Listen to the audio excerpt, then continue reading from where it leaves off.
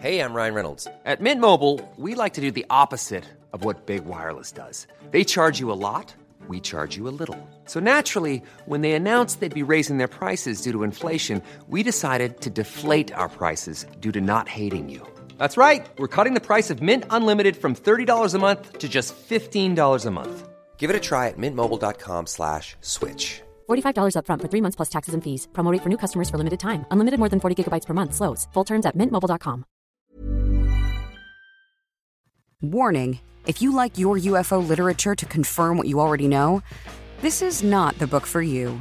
From White Crow Books comes a brand new collection of essays. 14 authors, one goal, to shatter the UFO topic and pick up the pieces in a whole new light. Compiled and edited by Robbie Graham, with a foreword by Professor Diana Walsh-Pasulka, UFOs Reframing the Debate is a cold, hard slap in the face for ufology, delivered with love. UFOs Reframing the Debate. Available now in paperback and ebook on Amazon and at Barnes & Noble, The Book Depository, and the iBooks Store. For a complete list of contributors and to learn more, visit robbiegraham.uk.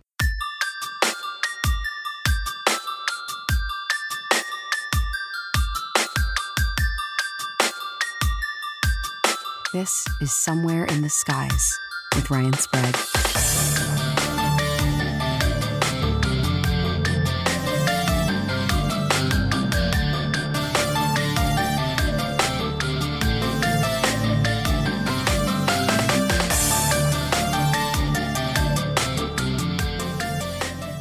Welcome to Somewhere in the Skies. I'm your host, Ryan Sprague.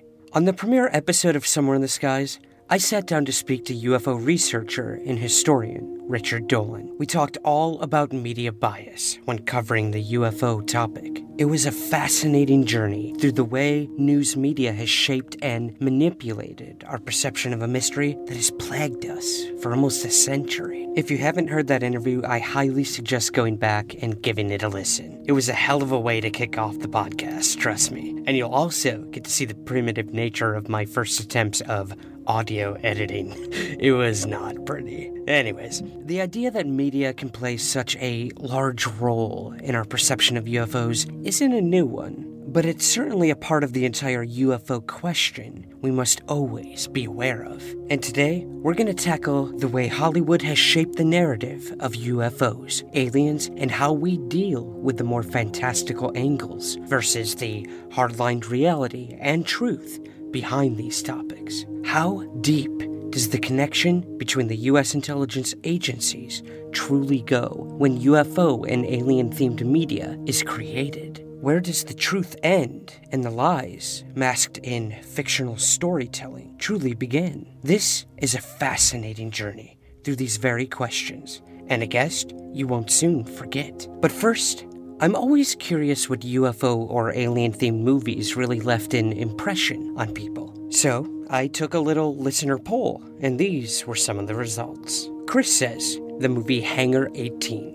It's the closest to the truth in terms of the government's involvement with this phenomenon. Plus, it was filmed in Big Springs, Texas, the site of many UFO rumors and secret underground bases. Wayne and Matthew both said they enjoyed the found footage film Area 51. I've yet to see this one myself, guys, but I really wanted to see how they handle the lore of this iconic secret base, so I'll definitely be checking that one out. Now, Sammy, Vance, Steven, and Chris went with Fire in the Sky, the terrifying recounting of Travis Walton's alien abduction experience. Staying on the topic of abductions, The Fourth Kind and Dark Skies both racked up a ton of votes for their faithfulness to the high strangeness that often accompanies an abduction experience. John really enjoyed 1992's docudrama Good Brothers, saying that he was so glad someone took the time to talk to and film the remaining contactees before they passed on. The movie is weird, sweet, and there's some amazing vintage footage from Giant Rock and its attendees. A ton of female listeners all agreed on a Carl Sagan classic. Becky, Lynn, Cheryl, and Laura went with Contact. Becky adds that the faith versus science theme shows that anything is possible. It fills her with wonder and hope for future generations. I would have to agree on that, guys. Michael enjoyed the film Under the Skin. He had this to say: To my knowledge, it was the only alien movie ever made that truly felt alien, had incomprehensible alien imagery and logic, and fully situated itself in the alien point of view.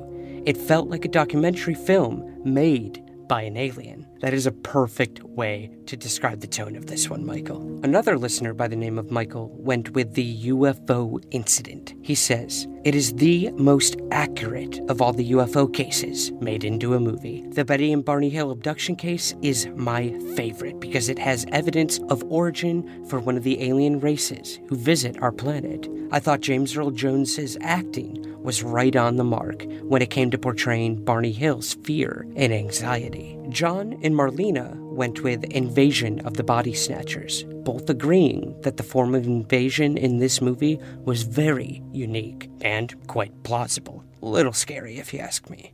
The big winners with the most votes were Close Encounters of the Third Kind, The Day the Earth Stood Still, and E.T. There were way too many names here, so it's clear that these three films had a huge impact on people. And we'll tackle even more films with this week's guest. Robbie Graham has been interviewed about UFOs and the politics of Hollywood for BBC Radio, Coast to Coast AM, and Vanity Fair. His articles have appeared in a variety of publications, including The Guardian, New Statesman, Film Facts, Fortean Times, and the peer-reviewed Journal of North American Studies. He holds an MA with distinction in cinema studies from the University of Bristol. As a professional educator, Robbie has designed and delivered film and media courses at multiple learning levels at Stafford College and the University of Bristol. He is the editor of SilverScreenSaucers.com and the recently released anthology, UFOs, Reframing the Debate. Today, we talk all about his book, Silver Screen Saucers, separating fact from fantasy in Hollywood's UFO movies. So grab your popcorn, sit back, relax, and enjoy this week's interview with Robbie Graham. I think, I don't know if you've experienced it, but certainly being interested in UFOs as a teenager is has its challenges. It does. It wasn't exactly the best icebreaker, for sure. Socially. Yeah. So you have to keep it secret, really, until you're like 25 and you don't know any of the people you used to know. It's the coming out of the closet for us, as it were. Anyway, I won't take any more of your interview time, Ryan. Not at all, man. I love talking about this stuff. But yeah, let's just dive into it, if you don't mind. I've been following your work for a while now across the internet highways, as it were. I'd seen essays you'd written, I'd seen websites you'd contributed to, and I was excited and happy to finally see someone looking at this angle that you took with the UFO, not so much phenomenon, but UFOs in general, and that was connecting them to film, to TV, to Hollywood in general. This is something I am very passionate about. I'm first and foremost a playwright and screenwriter, a film buff, and to find a mixture between UFOs and that is a dream come true for me. And that's where I came across your work. And that sort of culminated into a book you have out called Silver Screen Saucers, Sorting Fact from Fantasy in Hollywood's UFO Movies. So I kind of wanted to talk to you today about that. So I have with me today, guys, Robbie Graham, the author of said book. How you doing, Robbie? I'm good, thanks, Ryan. It's a pleasure to be speaking with you. Fantastic. So I guess we can sort of start with your origin story, as it were. I always love taking the comic book angle. When did your interest in, let's say, flying saucers, when did it actually begin? I started to be interested in flying saucers, UFOs, aliens, goblins, monsters, Bigfoot, Loch Ness Monster, anything that was remotely weird or otherworldly took my interest. And I started to read books on this kind of stuff probably around the age of 8 or 9. And I was just naturally drawn to it, not from personal experience, but it was just something that was kind of innately interesting to me. There was a childhood friend of mine who had a UFO close encounter when I was 7 years old, and his reporting of that encounter in the playground at school really stuck in my memory, and it's it's with me to this day, and I suppose that really did have a psychic impact on me, and I could never really let go of the subject, and then my interest in UFOs intensified into my teenage years, and then by that point I'd started to buy and read most of the major literature on the subject, and it really had become an obsession for me. I'm an obsessional personality, and and then in my 20s I started to really focus on film studies and media at an academic level, and that became my passion. But the interest in UFOs never went away, and then in my mid-20s I finally decided to combine the two interests and start writing about UFO movies and UFO-themed entertainment from a cultural and political perspective, and that's eventually led to the publication of my book. Do you remember the first film you ever saw that included UFOs or aliens? I know this is probably drawing back a long time, but... That's a good question. Well, E.T. the Extraterrestrial was 1980. I was born in 1981, and E.T. was released in 1982. But I'm pretty sure that E.T. was not the first alien film I saw. In fact, I wasn't even a fan of E.T. as a kid. I don't think it's really a children's film. That's a strange thing to say, but it's a film about children, I would say, for adults or for families. It's not kind of like a Goonies film that really appeals to... There's not much happens in E.T. There's not a lot of adventure. Right. It's a very quiet film. It's a very intimate film. It's a very grown-up film in many ways, dealing with adult themes. And that wasn't the first alien film I saw. One of the earliest I can remember seeing, and certainly one of my favorite as a child, was Joe Dante's 1985 sci-fi adventure called Explorers, starring River Phoenix and Ethan Hawke as young boys, and they basically get an alien telepathic message, and they build they build a spaceship out of junkyard material based on an alien schematic, and then they go out into space and visit their alien friends. That was incredible. Next time we'll bring more air. Next time, go higher, and we'll explore. Listen, Ben, I'm not going to get in that thing again until we find out exactly where those programs are coming from. And we need to run tests. Yes, we have to run hundreds upon hundreds of serious tests. It could take years. What are you talking about? That was the most important thing that ever happened. Couldn't you feel it? That feeling way inside? We were flying. Come on, Ben, make some sense. We almost didn't come back, but we did come back. Here we are. And it was just the ultimate alien fantasy for me, and it inspired me to try and build my own spaceship, which actually was a kind of like a time machine. Oh, wow. You don't want to know this stuff. A time machine in a junkyard and stuff. And that was really, I was really fascinated by that stuff. But at that age, I never really thought of myself as being an alien kind of nut. The alien nut phase started later, but I also remember, things like Cocoon, which again is kind of a grown-up, kind of boring film as a kid. I think you appreciate that a little bit more as you get older, but it's still kind of boring. Batteries Not Included, I was a fan of Steven Spielberg's production of Batteries Not Included from 1987. There were a lot of these friendly alien films throughout the 1980s, and that was the fad in Hollywood at the time. And those are the films I grew up on. One of the really powerful alien films I saw at a reasonably young age, I was far too young really, was James Cameron's Aliens, and it terrified me, and it's, but I watched it every single time it was on TV, and it's just fantastic. But yeah, so it wasn't until, as I say, it wasn't until my mid-20s that I really started to think, right, I'm going to look into this exhaustively, and I'm going to build a catalogue of alien films, of UFO movies specifically, and I would define what I refer to as a UFO movie as any film that taps directly into any aspect of UFO mythology and incorporates elements of UFO literature, UFO discourse, things that are based on factual events or real world occurrences relating to UFOs, there's a huge catalogue of films out there that tap into this existing subculture of UFOs and exploit the mythology, exploit the cases. Even a lot of these films draw from real life cases, and then they kind of fictionalize them and present them as sci-fi narratives, and then it kind of confuses people. But that was very, very interesting, and I kind of thought, well, UFO movies, although they're very entertaining, and Hollywood Hollywood is in many ways kind of cultural fluff.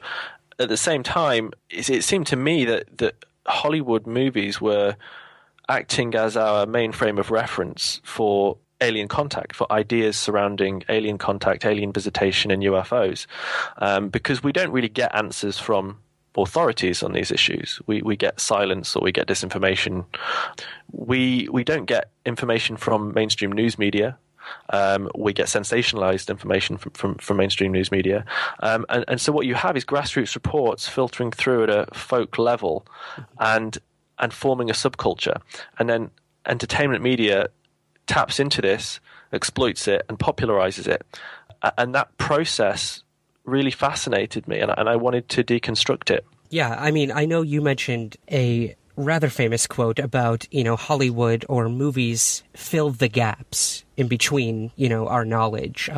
Something of that sort. I know I'm bastardizing it. No, it's okay. Ken Russell, the British filmmaker, he once said that Hollywood fills the gaps in our knowledge of the world, and that was I tell you, I read that quote. He wrote it in an article that he wrote for the Guardian newspaper in 2008, and I was 27 at the time, and that was when I was starting to form the idea of my book. I'd already started to write about UFOs in Hollywood by that point, but I hadn't seriously considered writing a book. And then I read this article, and I thought, I really need to get all this down on paper. And that quote just really, it's never left me. And I cut the quote out of the newspaper and kept it in a file, and I've still got it. And Hollywood fills the gaps in our knowledge of the world. And I thought, wow, that is especially true when it comes to UFOs. It's true of everything, but it's especially true of UFOs. So, the example I use is that, I challenge people to think of the sinking of the Titanic without thinking almost immediately of James Cameron's 1997 movie, right? You can't separate that movie from the real world event, because that movie is pretty much all we know of the real world event, unless you've gone to historical archives, and have done some serious historical research. That movie replaces the event itself in our popular consciousness. Right. That's the power of cinema. And I thought, wow. And so if it can do that for a real historical event that everyone accepts as being truthful and factual anyway, as part of our recent historical memory, what can this cinematic process do for a subject which is sidelined, ignored, and rejected by consensus reality and by official culture? What has been the role that this medium has played in our understanding or our misunderstanding of UFOs? And so in that sense, I thought, wow, cinema is not peripheral to the UFO phenomenon. It's actually central to our understanding of it. Despite the sort of parasitic nature of Hollywood in terms of this topic, you also mention entertainment being used as stratagem. This could be a book in itself, really, just relating to UFOs. But I kind of hone it down into quite a lengthy chapter in the book, where I look at the idea of this Hollywood UFO conspiracy. A lot of people in the UFO field have been very interested for a long time in Hollywood's relationship with three-letter agencies, but very few people have actually looked into this very seriously and tried to come to solid conclusions. I did some research a few years ago, which lasted a few years, with my friend and colleague Matthew Wolford, who's one of the world's leading experts on Hollywood propaganda, and he wrote a book called Real Power, REEL Power, in 2010, which was looking at Hollywood's role as a propaganda machine, essentially in the modern era. And Matthew and I spent quite a long time looking into, the history of Hollywood propaganda, the nature of the relationship, past and present, between various agencies and the entertainment industry. And then we also took some time to look at how this relationship has impacted UFO-themed entertainment products from the 1950s through to present day. And we wrote a piece on that for a university journal. And that piece was eventually extended by myself and adapted for my book, and so I built on that and tried to bring it as further up to date as possible. There's a wealth of material to discuss. Basically, the Department of Defense, the Pentagon in America, has had a working relationship with Hollywood for many decades, but the relationship was formalized really in the mid-1980s following the release of Top Gun, which served as a recruitment campaign for the US Navy and boosted recruitment 500%. To reach for something bigger, to master a more challenging world, to feel the confidence and pride of knowing who you are, what you can do. Show the world your U.S. Navy. Live the adventure. Call 1-800-327-NAVY. Basically, I mean, it can work both ways. Sometimes the military will approach filmmakers, but usually it's the other way around. A filmmaker will approach the military seeking their cooperation on a production in order to cut costs on that production. So if you're making a war movie, an action movie that requires tanks, guns, jets, troops, then especially before the age of CGI, the only way to create that really is through expensive props or to actually get the real stuff on screen with the help of the military. Mm-hmm. And the military is only too willing to lend its toys to Hollywood, but it has to be mutually beneficial. So the military will say, look, we'll give you our stuff if you sign a contract with us, which enables us to oversee your production, and we can alter as we see fit anything in your script that we deem to be objectionable, anything that paints the military in a negative light, or anything that we don't agree with in terms of depictions of national security policy, or et cetera, they can change this and do in Hollywood scripts. And so what you have is a sort of a legal, open form of propaganda, mm-hmm. and it's all A-OK and above board, but it's not really publicized too much, Yeah. And that relationship has been very healthy and ongoing for a long time. In recent years, what you've had is filmmakers becoming increasingly willing, the Department of Defense becoming increasingly willing to work with UFO-themed productions. Until the late 1990s, that was not the case. There had been a policy dating back to the 1950s where the US government and military were very reluctant, to cooperate on any UFO-themed productions in Hollywood, and that was as a result of recommendations made by the Robertson panel in 1953, mm-hmm. who suggested that UFOs be debunked and demystified through media channels, and that did have an effect. So generally, right through to the late 1990s, whenever a filmmaker approached a branch of the government or military for cooperation on a UFO-themed production, the response was, no, we will not help you because UFOs don't exist and it contravenes our policy. So that was the policy. But then in the mid-1990s, on the first Independence Day, when the filmmakers Roland Emmerich and Dean Devlin approached the Department of Defense for their cooperation for obvious reasons, the Department of Defense said, look, we have all sorts of problems with your script, but the sticking points for us are that you include Area 51 as being central to the plot, and you also make reference to the Roswell incident, and you suggest that the president has been kept in the dark. My God. Why the hell wasn't I told about this place? 2 words, Mr. President. Plausible deniability.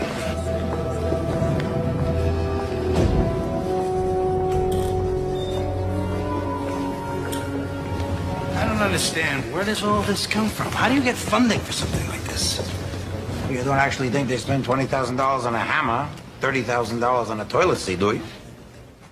That's obviously not the case. So this is what they said specifically in their script notes to the filmmakers.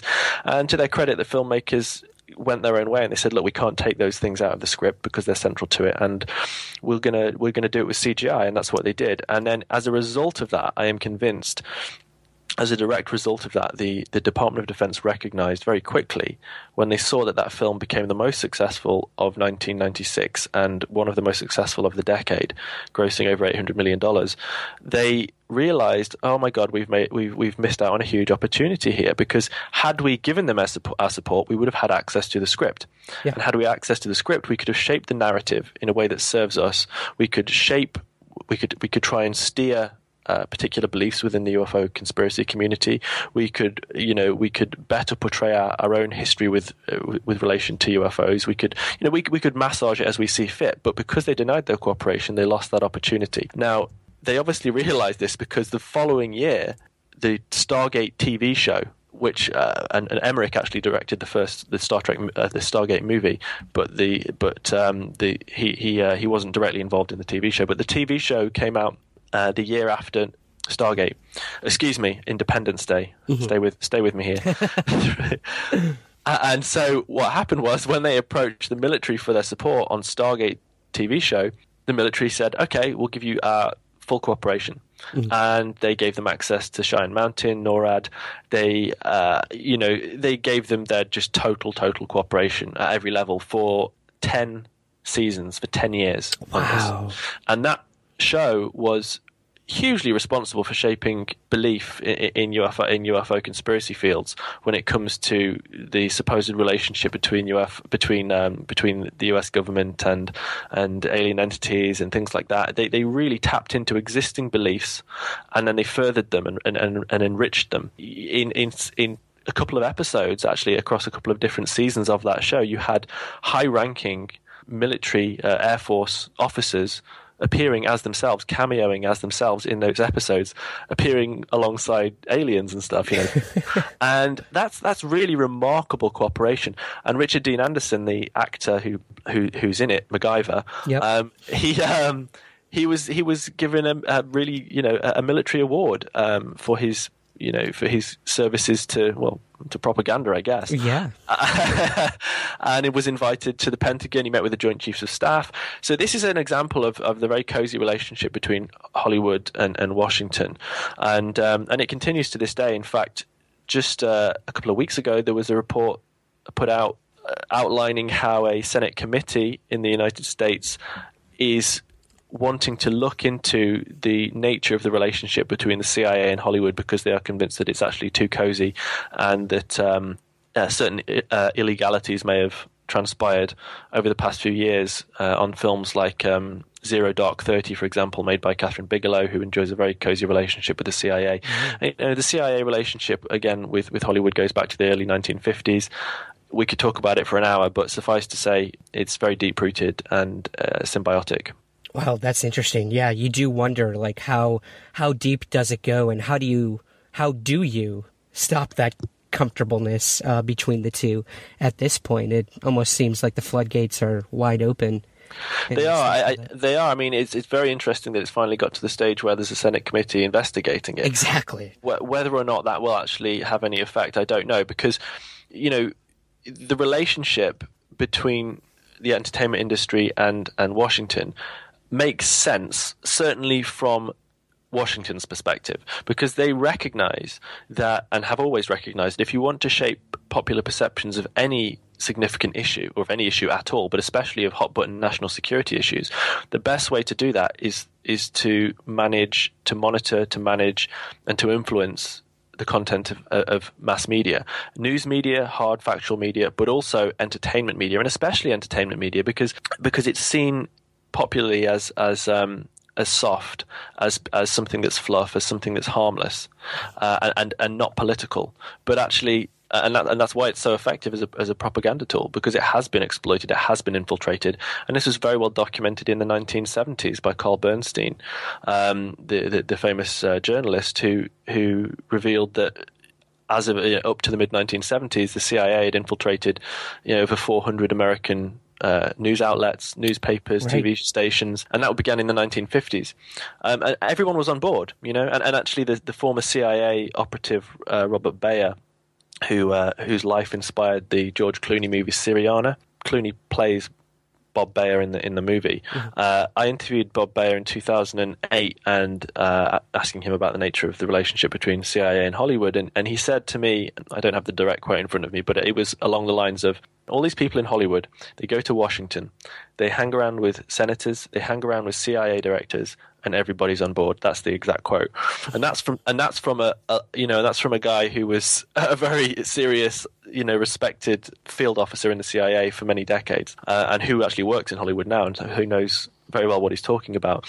So that's so when we watch films now that seem to be just harmless entertainment, we need to look deeper, because nothing is what it seems now, and and that's especially important when we're trying to understand the UFO phenomenon as well, and the influences at play behind the scenes in the entertainment industry, and how these films are shaped at a narrative level, and if there are any messages, and if there is an overarching message. Robbie, let's talk about that influence. I mean, films in specific. One of the first theories on a film being directly influenced that I came across was a UFO event came in the form of 1951's The Thing from Another World, which draws striking resemblance to a very famous UFO incident in 47.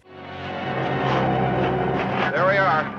Holy cat. What a weird-looking thing. Let me get a picture before you track up the whole place. This Geiger counter's going crazy.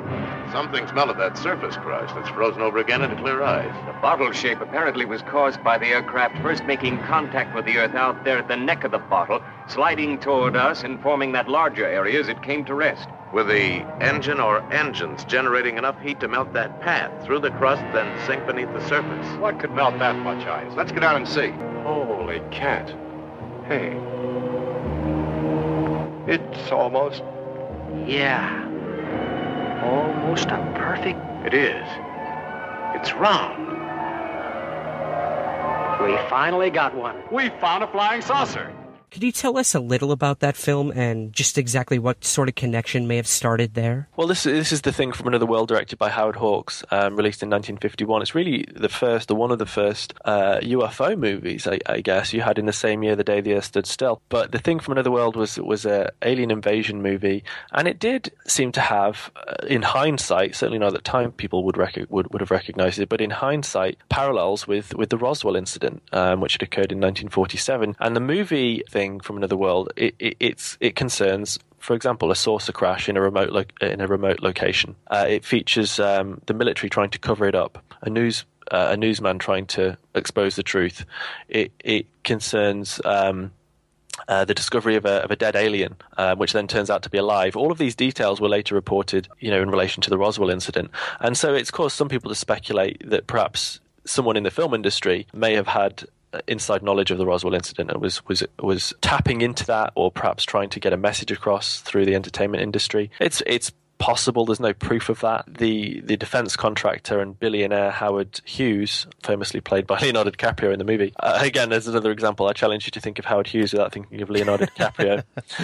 Good point. He owned RKO at the time. He was the owner of the studio that released The Thing, and of course Howard Hughes had very deep-rooted ties to the government through the defense industry.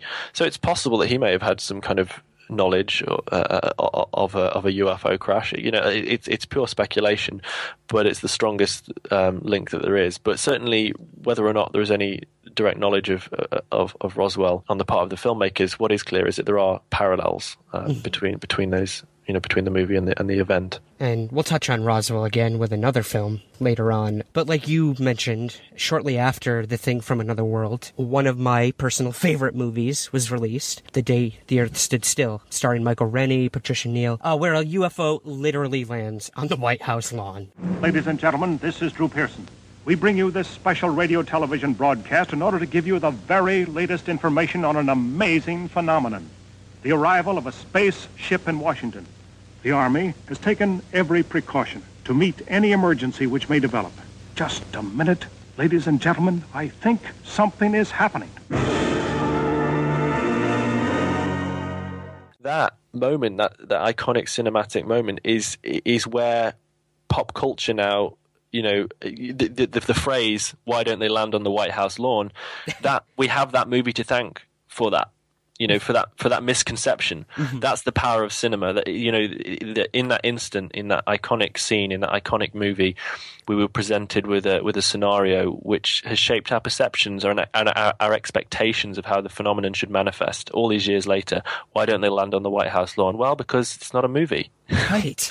Sorry, go on. No, not at all. That proves the point that your quote-unquote speculation and the facts you've brought forth in this book are extremely powerful and prevalent. And there's actually little debate as to the power that the media has on pop culture. In terms of this movie, the content sort of paralleled the 1952 Washington, D.C. UFO flap you mentioned in the book as well. And the director of the film, Robert Weiss had some interesting connections during filming. Could you tell us a little about Weiss and perhaps some of the ties he may have had to either intelligence agencies or UFO investigations in general? Robert Weiss was a UFO believer, but he wasn't always a UFO believer. He became a UFO believer through his experiences of making The Day the Earth Stood Still in the early 1950s.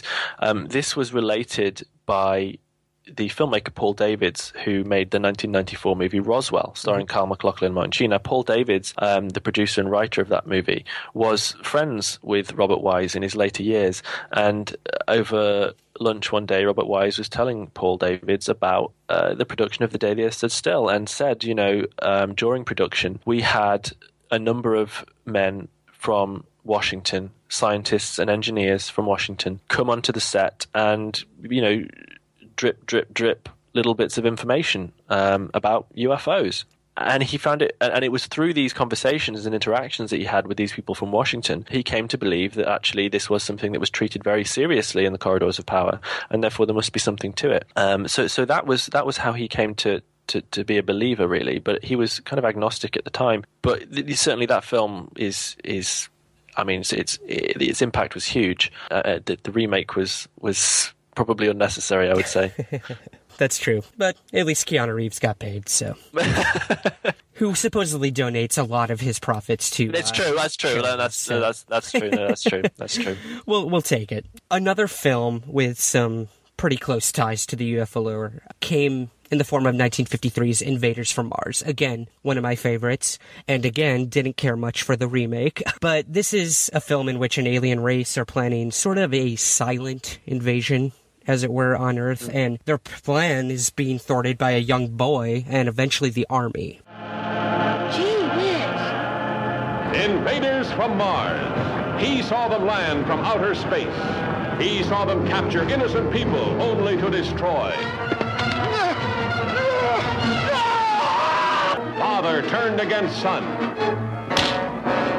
People changed into strange, weird animals. A general of the army becomes a saboteur. Trusted police turned into arsonists. Invaders from Mars, capturing humans at will for their own sinister purposes, turning them into diabolical instruments of destruction. This film mentions many actual UFO cases throughout, and could you tell us a bit about the UFO cases and why you believe these scenes had been purposefully inserted in a later cut of the film, but not originally the American version? Well, this is a case study that I have in my book. I don't really come down one way or another on this. It's just something that I find interesting. I find it impossible to draw a conclusion on this, but it's just something I presented out of interest, really, because it is very curious. So the film was released in 1953, Invaders from Mars, and its plot, first of all, as you say, it's very ufological, and actually it seemed to anticipate the modern abduction phenomenon by several decades in its fine details. You've got aliens with big eyes landing and sort of silently infiltrating a town, but they abduct people basically, and they insert implants into the back of people's necks, as people report in modern abduction accounts. There's mind control in there as well, again, which is frequently reported. And what you have in the film is one of the characters is a heroic astronomer. That was a common character in the 1950s sci-fi movies. And in it, this astronomer is speculating that the aliens are Martians, they come from Mars, and this is their agenda. But there's a sequence, quite a lengthy sequence, 8 minutes long, which was actually not in the theatrical release, but which was inserted into later European releases. So the fact that it was filmed at all raises questions. It was filmed later. It wasn't filmed at the time. It was filmed after the fact and then inserted into these later releases. So someone had obviously made the decision to film this, to go to the expense of, getting the sets and props again and getting the actors again and everything, and writing the dialogue and then filming it and inserting it. It's just really strange because it adds absolutely nothing at all to the film dramatically. In fact, it brings the film to a standstill for 8 minutes. And what you've got is essentially a monologue it's almost like a public service announcement by this character of the astronomer in the movie. And he's presenting factual UFO information to the little boy in the movie, and he's saying, the Air Force has been investigating this for a number of years with their Project Saucer, which is the popular name for Project Sign at the time, which was the Air Force's first UFO investigations project. And Project Saucer have been investigating this for years. They know what's going on. They know we're being visited by Martians, and they've actually and here he just happens to have in his cabinet, pulls it open, and he's got all of these scale models of flying saucers that that the Air Force knows to exist and has catalogued. This is like, this is such and such, and this is this model, and this was seen over here, and this was, and then he opens up a file that he's got of newspaper clippings with real UFO reports in them and real photographs of real UFOs, famous UFO encounters and sightings, such as the Lubbock Lights over Texas. So what you've got, that's one of the first instances of direct blurring of factual information, factual ufological information, and fantasy within a science fiction film. But again, only certain people saw it because it was filmed after the fact and then inserted into later releases. So I have no conclusions to draw on that, other than the fact that it's really weird. It is very weird. And also, the other thing is, of course, is that the film was 1953, and 1953 is the film that we can really trace, is the year that we can trace back to where the CIA really, really started to get its hooks into Hollywood. That was the year. There was some infiltration earlier in the 1950s, in 1951, but 1953 is really where it started to kick off, and at that point you had wide-scale infiltration of the entertainment industry by the CIA on a regular basis. So there's no concrete conclusions to be drawn, there's no smoking gun there, but it's just a very interesting case, I suppose. Yeah, perhaps it was, little test run on partial disclosures. Who knows? Who knows? Who knows?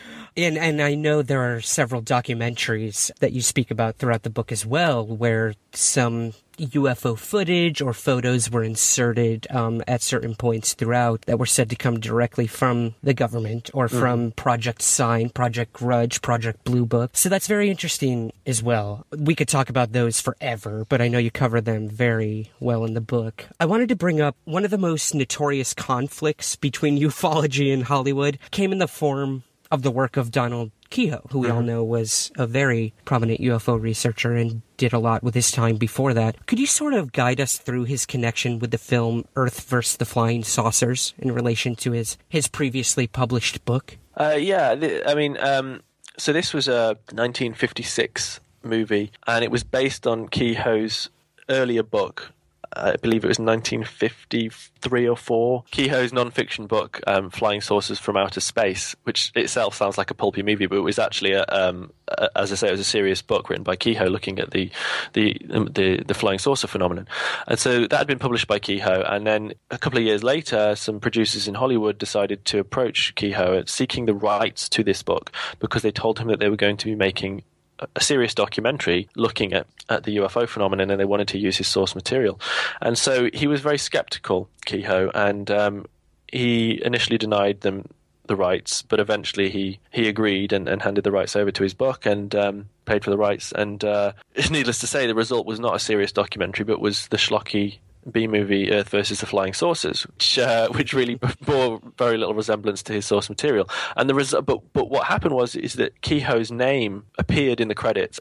So he was directly associated with this outlandish science fiction movie, and therefore tarred as a result. His reputation was sullied, and he fought to have his name removed from the credits, but without success. And so to this day, you can see Keyhoe's name in the credits of this B movie. And it raises the question: was this an intelligence operation? I don't think we can use it. I don't think the operation really applies, but it does raise the question if there was intelligence influence in here, because Keyhoe at the time, let's not forget, was the number one thorn in the side of the US government where it came to UFOs. He was fiercely advocating UFO disclosure. He didn't use that term really, but he wanted an end to UFO secrecy. He wanted the books to be opened on UFOs, and he said, he was very vocal about the fact that there was a big cover up, and Keyhoe was a serious individual. He had respect, and so this was the time. So again, the question I suppose is,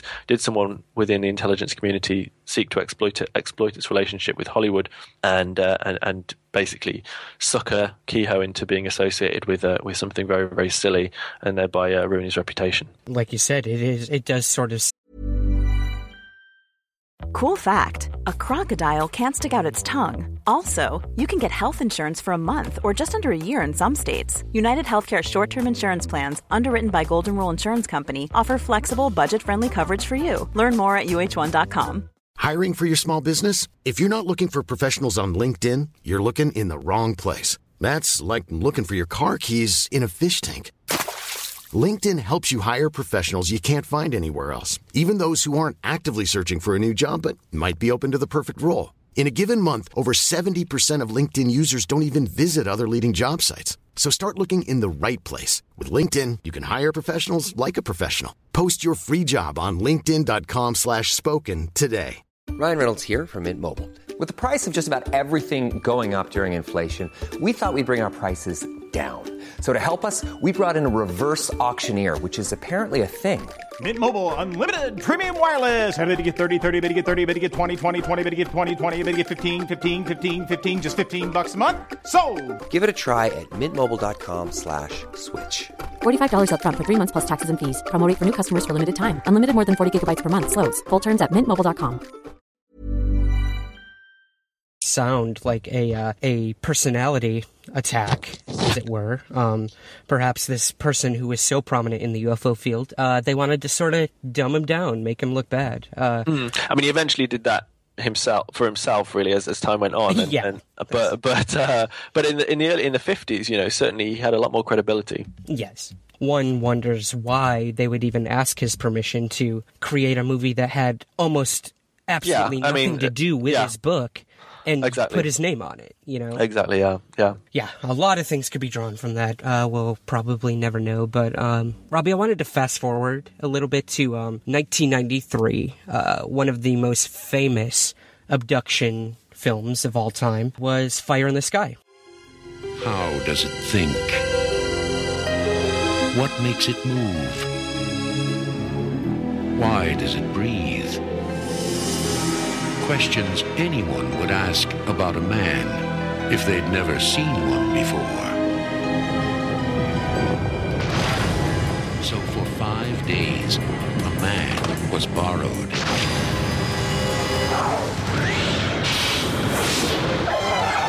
The story that Travis Walton and 5 other witnesses told was so unbelievable, so unimaginable, that it has become the most famous case of UFO abduction ever reported.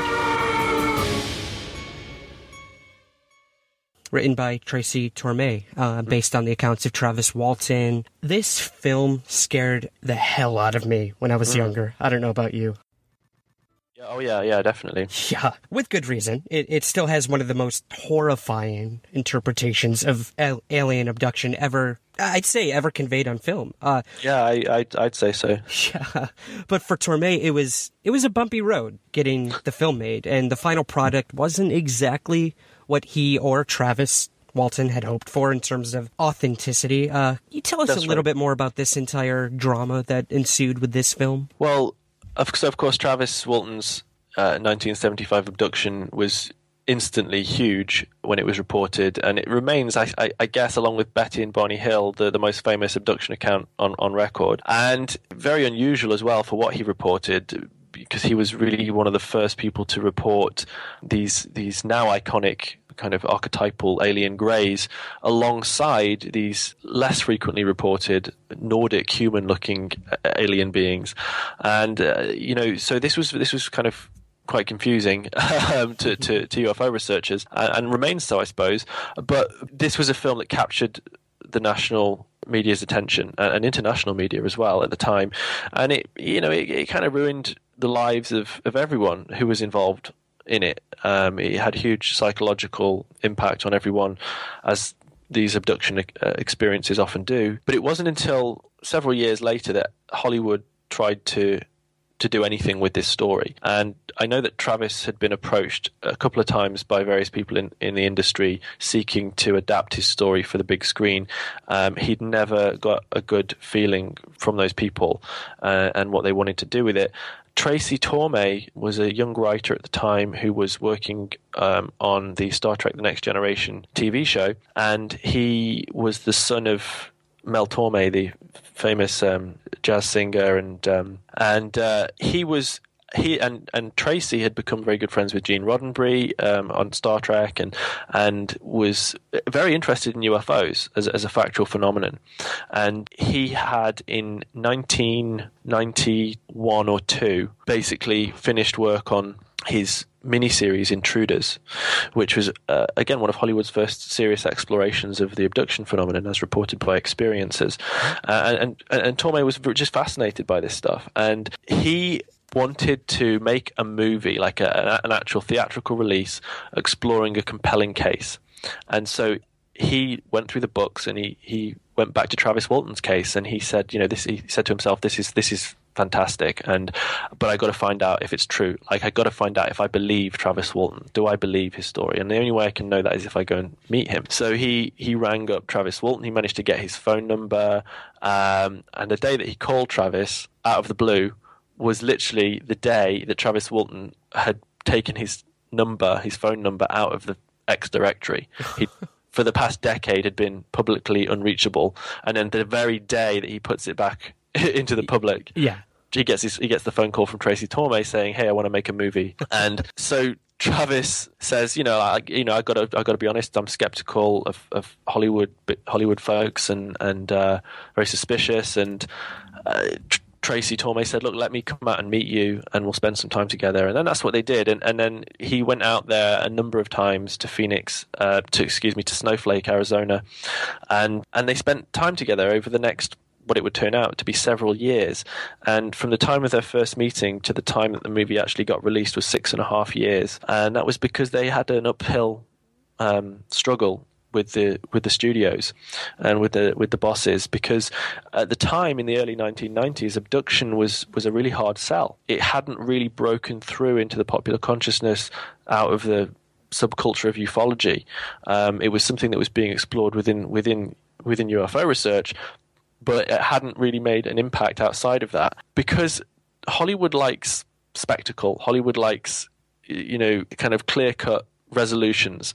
And anyone who knows anything about the abduction phenomenon knows that it doesn't always play like that. Mm-hmm. And in fact, I don't think I've ever met an experiencer who's had a resolution to their experiences.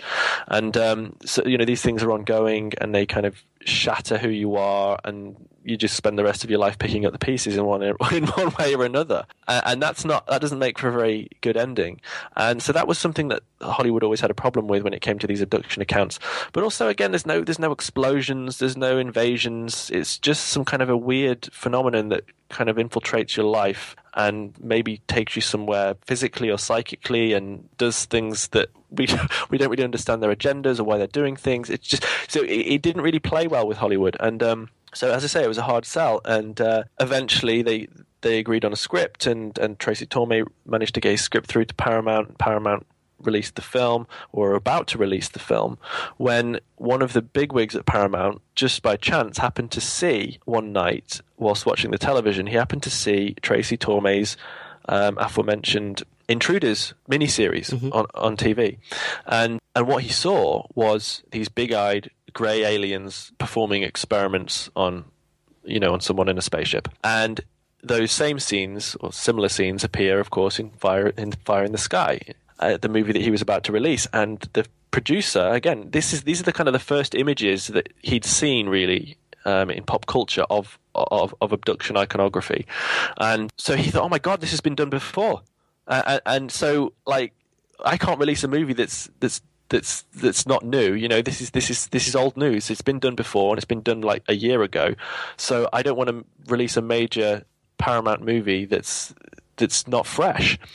And so producer rang Torme, very panicked, and said, you've got to rewrite the abduction scene. You've got to rewrite the experimentation sequence, because originally what Torme had written was exactly what Travis Walton reported, which was not the horror scene that you see in the movie. It was certainly, he was terrified and confused, and he claimed to have encountered these grey type beings with the big eyes, but that encounter lasted a very short amount of time, and then he spent more time with these apparently human looking beings and was taken into a big spaceport, and it was more like Star Trek, and that was originally what was written in the script. But the executives at Paramount said, look, you got to get rid of all of that because it's too close to what we saw. Or at least we don't want these sterile scenes of experimentation. We want something, we want you to reinterpret it, basically. So Torme was really annoyed about this and was kind of heartbroken to have to report it to Travis and say, we've got to change it. Travis really didn't have much choice in the matter. He agreed to it reluctantly and actually helped Torme shape that sequence. And what they did was they tried to capture what Travis reported in essence. So Travis reported feeling like he was suffocating and that the air was thick and heavy and hard to breathe. And so they took dramatic license with that, and rather than just showing that for what it was, they decided to have these goblin-like aliens put a horrible skin-like membrane over his mouth and literally suffocate him. So they took extreme artistic license, and then they created this really graphic horror scene. And that scene is so powerful, that sequence is so powerful, that the rest of the film is almost forgettable by comparison. And the only thing that you take away with you is that horrific sequence. And it's a powerful film. It could have been better, but it's I have to say it's probably still one of the best abduction movies that have been made. But so that's an example. There was no conspiracy there. A lot of people were speculating for years that that was the government trying to to create fear around the phenomenon, and that they deliberately changed the scene from what Travis had reported because it was some kind of a conspiracy. But it wasn't. It was just an artistic issue, and it was the fears of the executives. Absolutely. And I mean, when you have Torme himself bringing this news to Travis that it had to be changed, I mean, that right there shows the compassion of the writer who actually cares about the authenticity to have Travis's say in reworking the scene and finding, like you said, the essence of it. Tracy Torme, he's really passionate about, he's, to this day, very, very interested in the subject and remains active in it, and still making films on the issue, actually. And this film was, as I say, it was a passion project for him. It took 6.5 years to get it to screen, and he was thinking about, and he'd been trying to get an abduction movie on screen since the early 1980s when he was working with Bud Hopkins. I'm excited about what he's working on now with James Fox, and hopefully we'll see that documentary 701 soon. Again, it all comes down to money, but Robbie, a year later after Fire in the Sky came 1994's Roswell film. Roswell, New Mexico. In 1947. This local rancher just brought in a whole lot of, I don't know what you call it, but he claims it all came down at his place, and the sheriff thinks it might be something you guys sent up. Our government encountered something. Something, top secret. Beyond our capacity to understand. Couldn't have been anything of ours. I mean, how in the hell was that thing held together? Look at this. A power so terrifying. It's as light as a feather. I mean, what the hell are we dealing with here? Is it friendly? Is it hostile? A secret so dangerous. From now on, you're not to talk to anyone about this. That includes your family. That rancher was threatened. The sheriff was threatened. They threatened me. What the hell is this? It could forever change the world as we know it. What if people think that we are not in control of the skies? They'd be right. Written by Paul Davids, directed by Jeremy Kagan. This film had a long and sordid history before it was completed. Would you care to sort of run us through that history of just exactly how the film was made and what prompted Davids to pen the story for it at all? This was the as you say, it's 1994 TV movie, and it was really the first in-depth Hollywood treatment of the Roswell incident. And this was, as I say, it was written and produced by Paul Davids. And David's goal, in making this movie was not just to entertain, but to educate. He really felt that this film could bring a certain truth to the wider public. It could bring to the attention this, at the time, little-known UFO case. People, certainly outside of the UFO field, had really never heard of the Roswell incident at this point. You'd had references to it in the X-Files the year prior, but it had really yet to break big in pop culture. And to be honest, it hadn't been the subject of a great deal of discussion in the UFO community. So this film really put it on the map. So it's also noteworthy, I would say, this film, because it was one of the first movies to feature a direct reference to Area 51. Again, Area 51 does show up fleetingly in the X-Files, but this is a movie that towards the end they make reference to Area 51, and there's this dramatic recreation of a saucer park to Area 51, and it's images like that really kind of embedded themselves into the conspiracy community and then in turn into pop culture. This movie had a huge impact. Although it was a TV movie, it was hugely successful for HBO. It was nominated for the Golden Globe for the Best Picture of that year, Best TV Movie of that year. It played really well with audiences. It hugely increased the subscriber base for HBO, and it was seen by millions and millions of people. So I actually asked Paul Davids if he thought that the word Roswell, would be so culturally resonant had he not so memorably contextualized it in his movie, and he said, not as much. Basically, he thinks that although the X-Files had an impact, which certainly it did, basically Roswell, his movie was a huge part in popularizing the Roswell mythology, shall we say. And it's a film that basically tells the story of Jesse Marcel, and Major Jesse Marcel, who was one of the original Roswell military witnesses, shall we say, not to a crash, but to a crash site and to materials. And I mean, almost everyone listening would probably have some idea of what Roswell represents. But this was a hugely significant film, and actually, again, it took quite a while to come to fruition because because Paul Davids had trouble selling it to various networks for the same reasons, really, that Torme had trouble.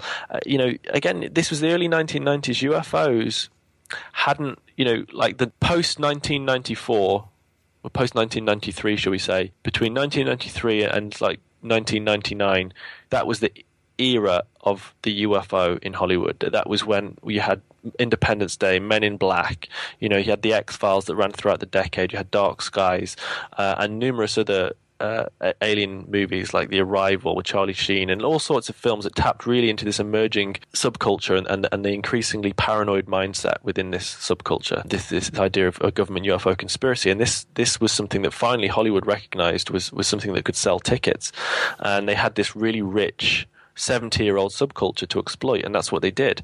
And I've always found it odd that filmmakers such as Paul Davids and others, Tracy Torme, and I interviewed a filmmaker called Andy Fickman who directed the 2009 movie Race to Witch Mountain, which is also about UFOs. He made that for Disney.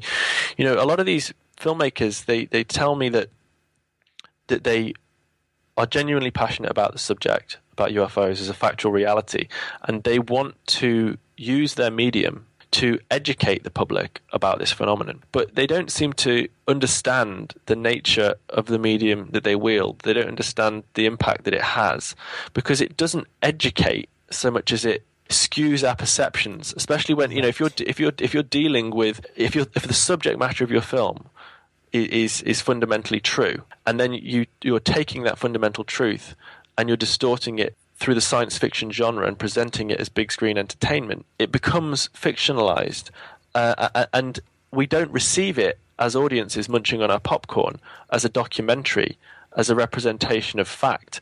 We interpret it as fantasy. And so I would argue that these filmmakers, yes, they're raising awareness of or rather they're kind of, they're embedding UFOs and aliens further into our collective consciousness, but they're not factualizing these phenomena. They're fictionalizing them, and so I would say that they're doing a disservice to the field. But they're not doing it consciously. They're doing that. that's their medium, and that's what they love to do, and that's the thing that they know how to do. They're writers, they write. They're directors, they direct, and they make these films. But I don't think they fully appreciate the complex impact that these products have. Robbie, I want to move to small screen, and we cannot go any further without talking about perhaps the most popular science fiction / I guess procedural show ever to air, and that's The X-Files. I remember interviewing Dean Haglund, who played one of the lone gunmen a while back, and he told me that besides having countless references to UFO groups, government projects, and even actual cases, government agents were, and FBI as well, were sometimes brought in to oversee episodes and or give opinions on the authenticity of certain things.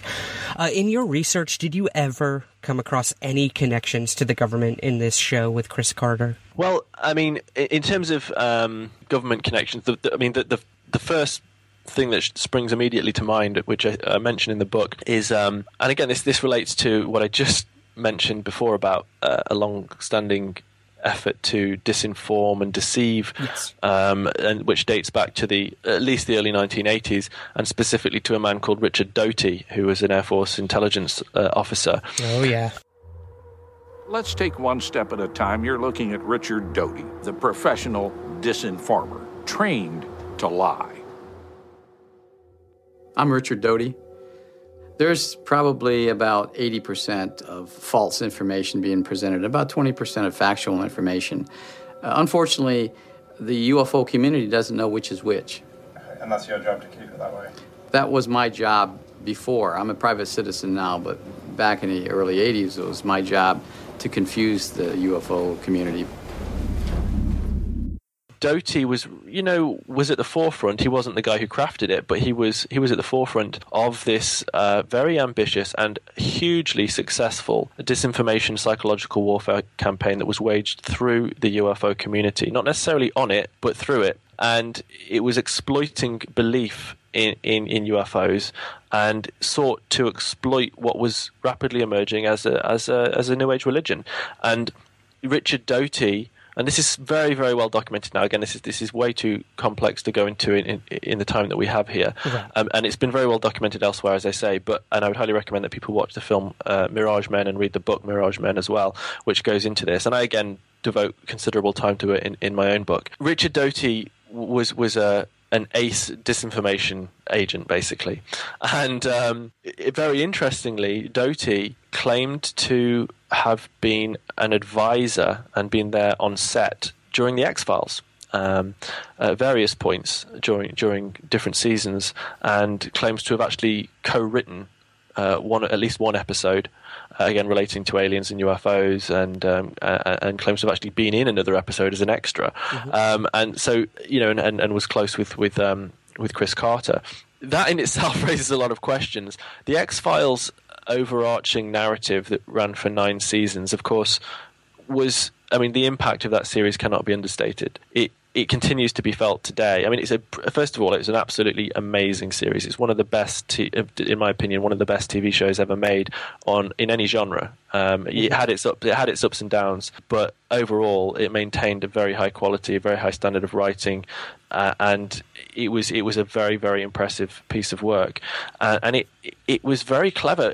So Chris Carter, the creator, he and his researchers, they really did their work. They weren't just kind of casually reading magazine articles about flying saucers here and there. They really did their research. They read a lot of material on this. They interviewed people. They spent time with experiences, with UFO witnesses, with researchers.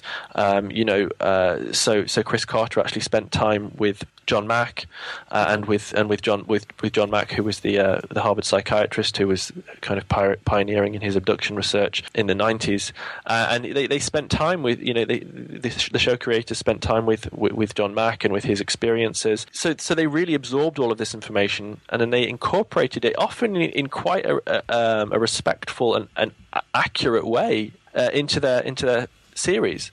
And again, the result was that these previously fringe subcultural ideas started to filter in a very immediate way into the heart of pop culture through the biggest show on television at the time, and which remained very popular throughout its run.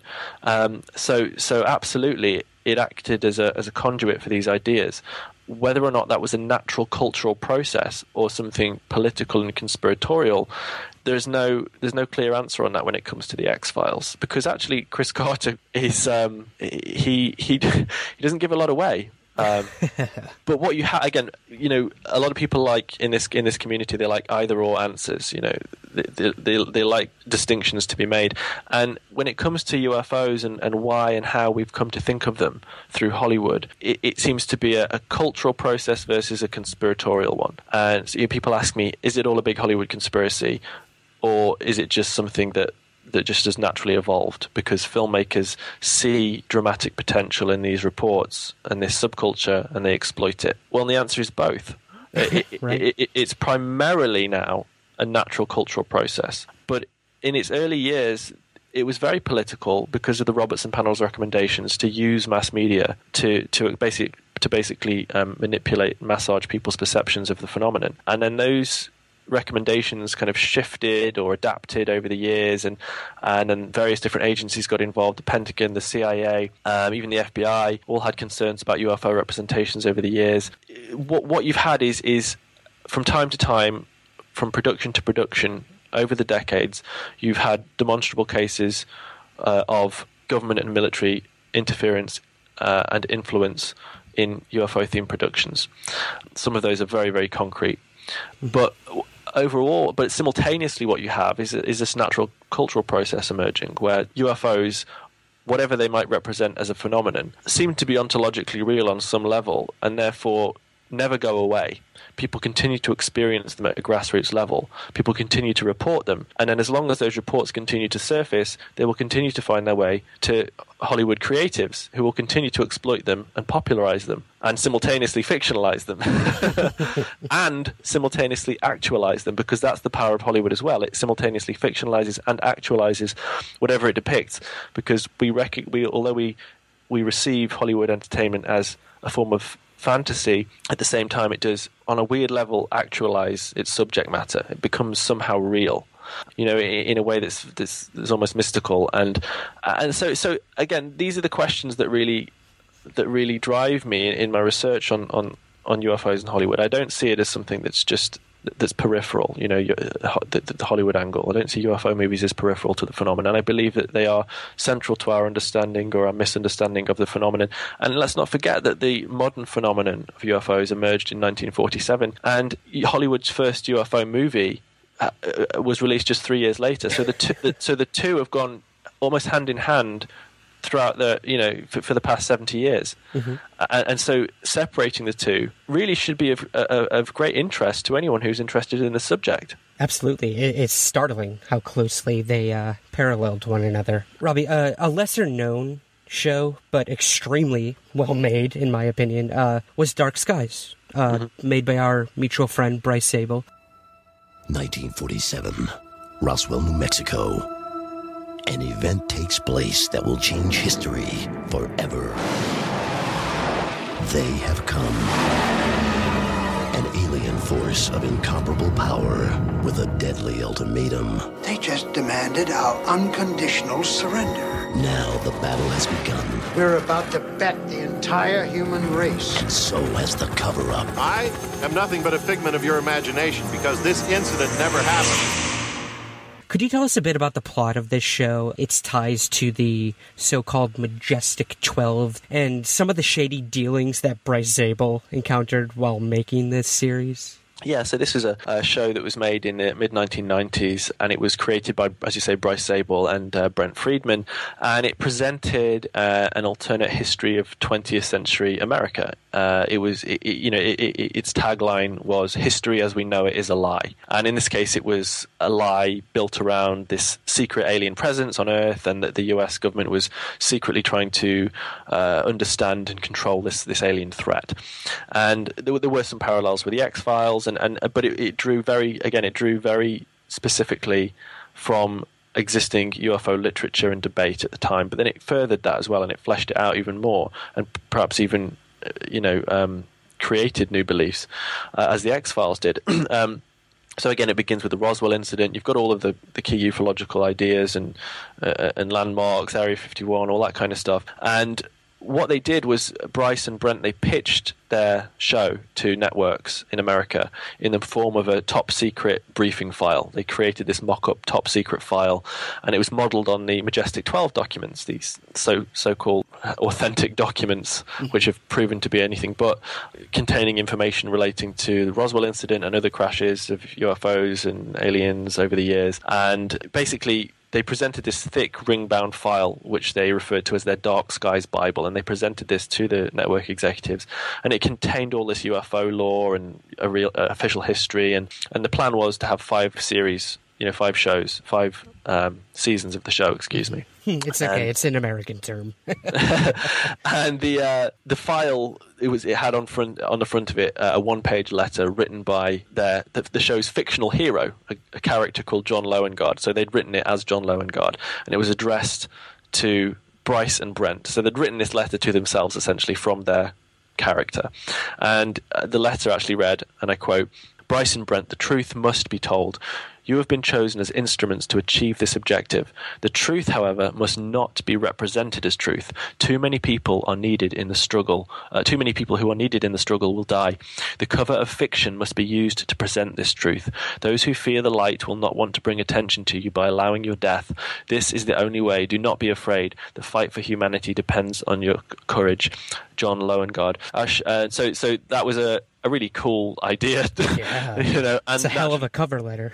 And then naturally they accept the NBC accepted the show, and they got to work on it. And Bryce said, literally everything that he'd read in UFO literature ended up in the series, and from Betty and Barney Hill to Majestic 12, Area 51, Roswell. It may have been that the inclusion of such intricate fact-based detail attracted real-world government UFO spooks. What happened was that during one of the sort of wrap parties towards the end of sort of during the shoot, basically, they hadn't yet filmed most of the episodes. I think they'd only just wrapped the first episode, and they were having an invitation-only private party at Bryce's house in Los Angeles, and there was about 200 people, cast and crew, invited.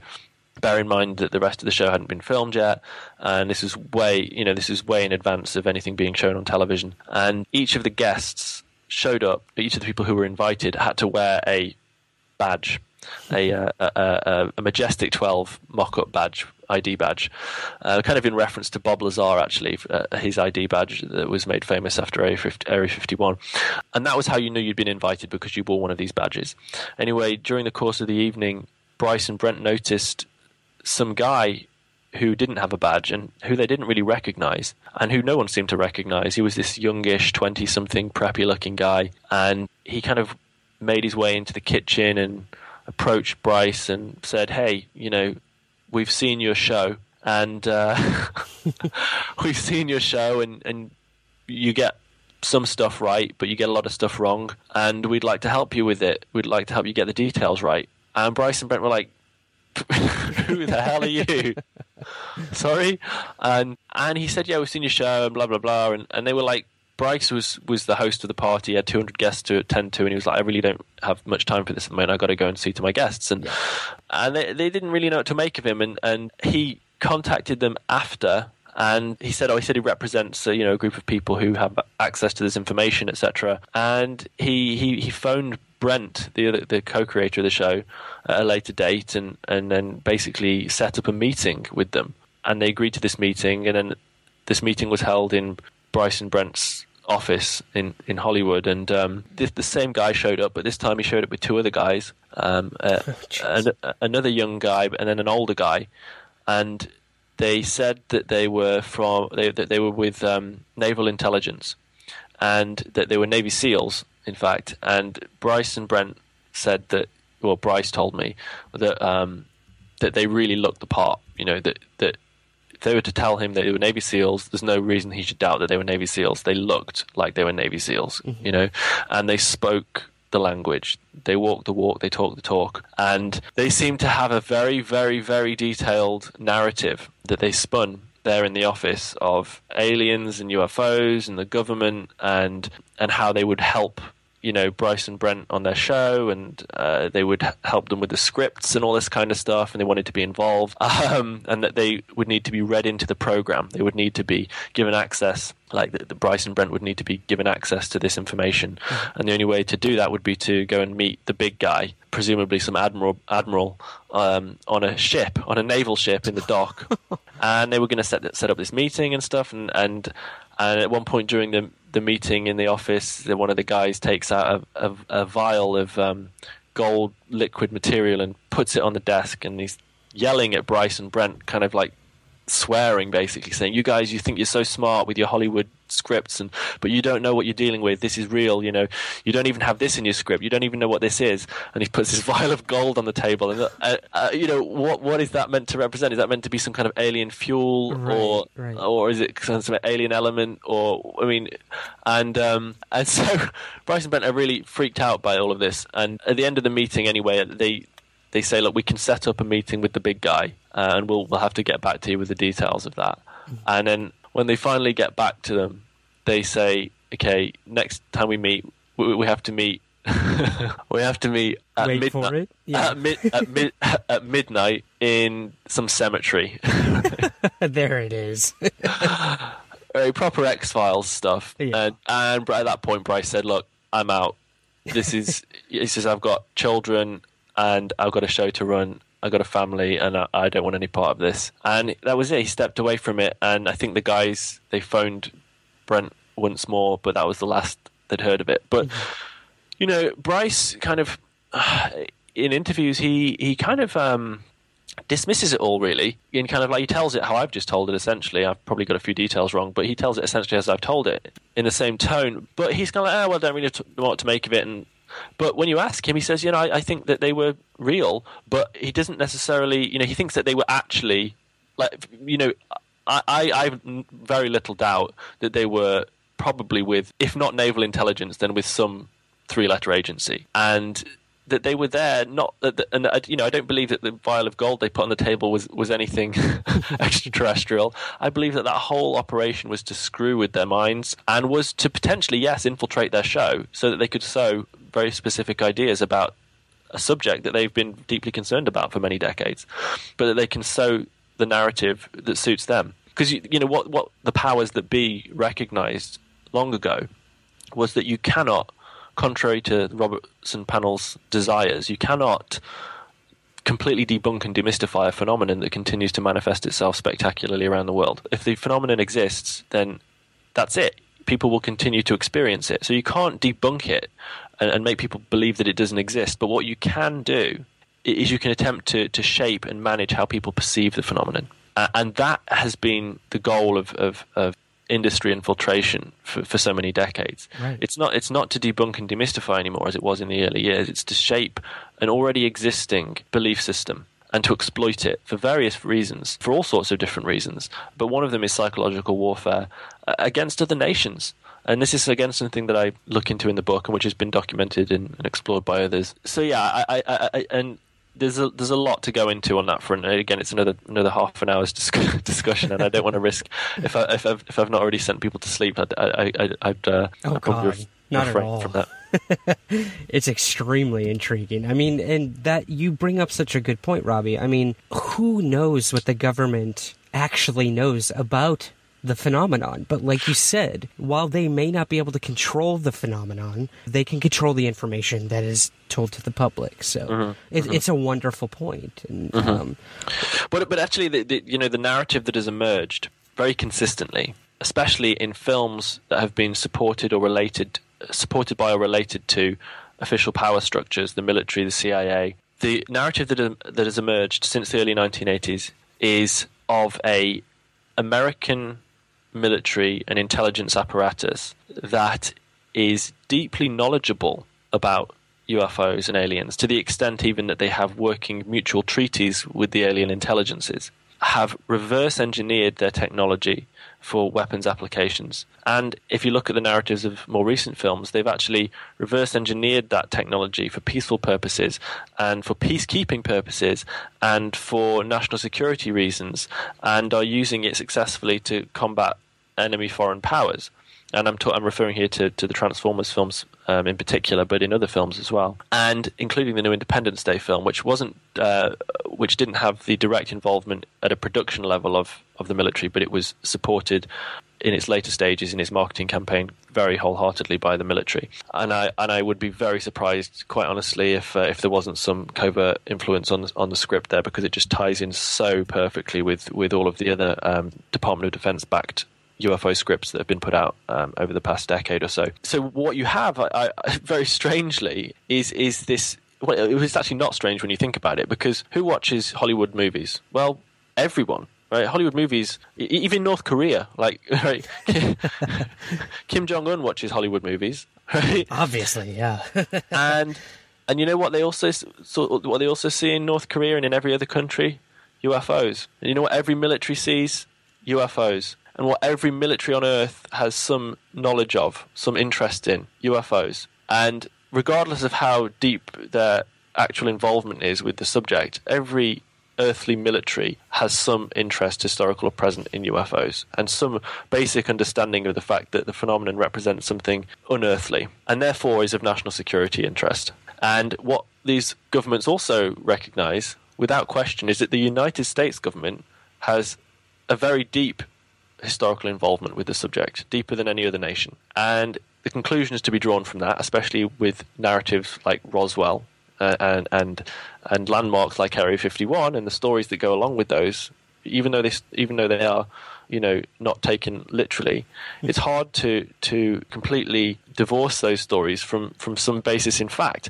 And so if you're a foreign government interested in UFOs, Soviet Union, North Korea, wherever, you're going to have some meeting at some point, or some people within your government are going to have a meeting and say, I wonder what does the US government actually have on this?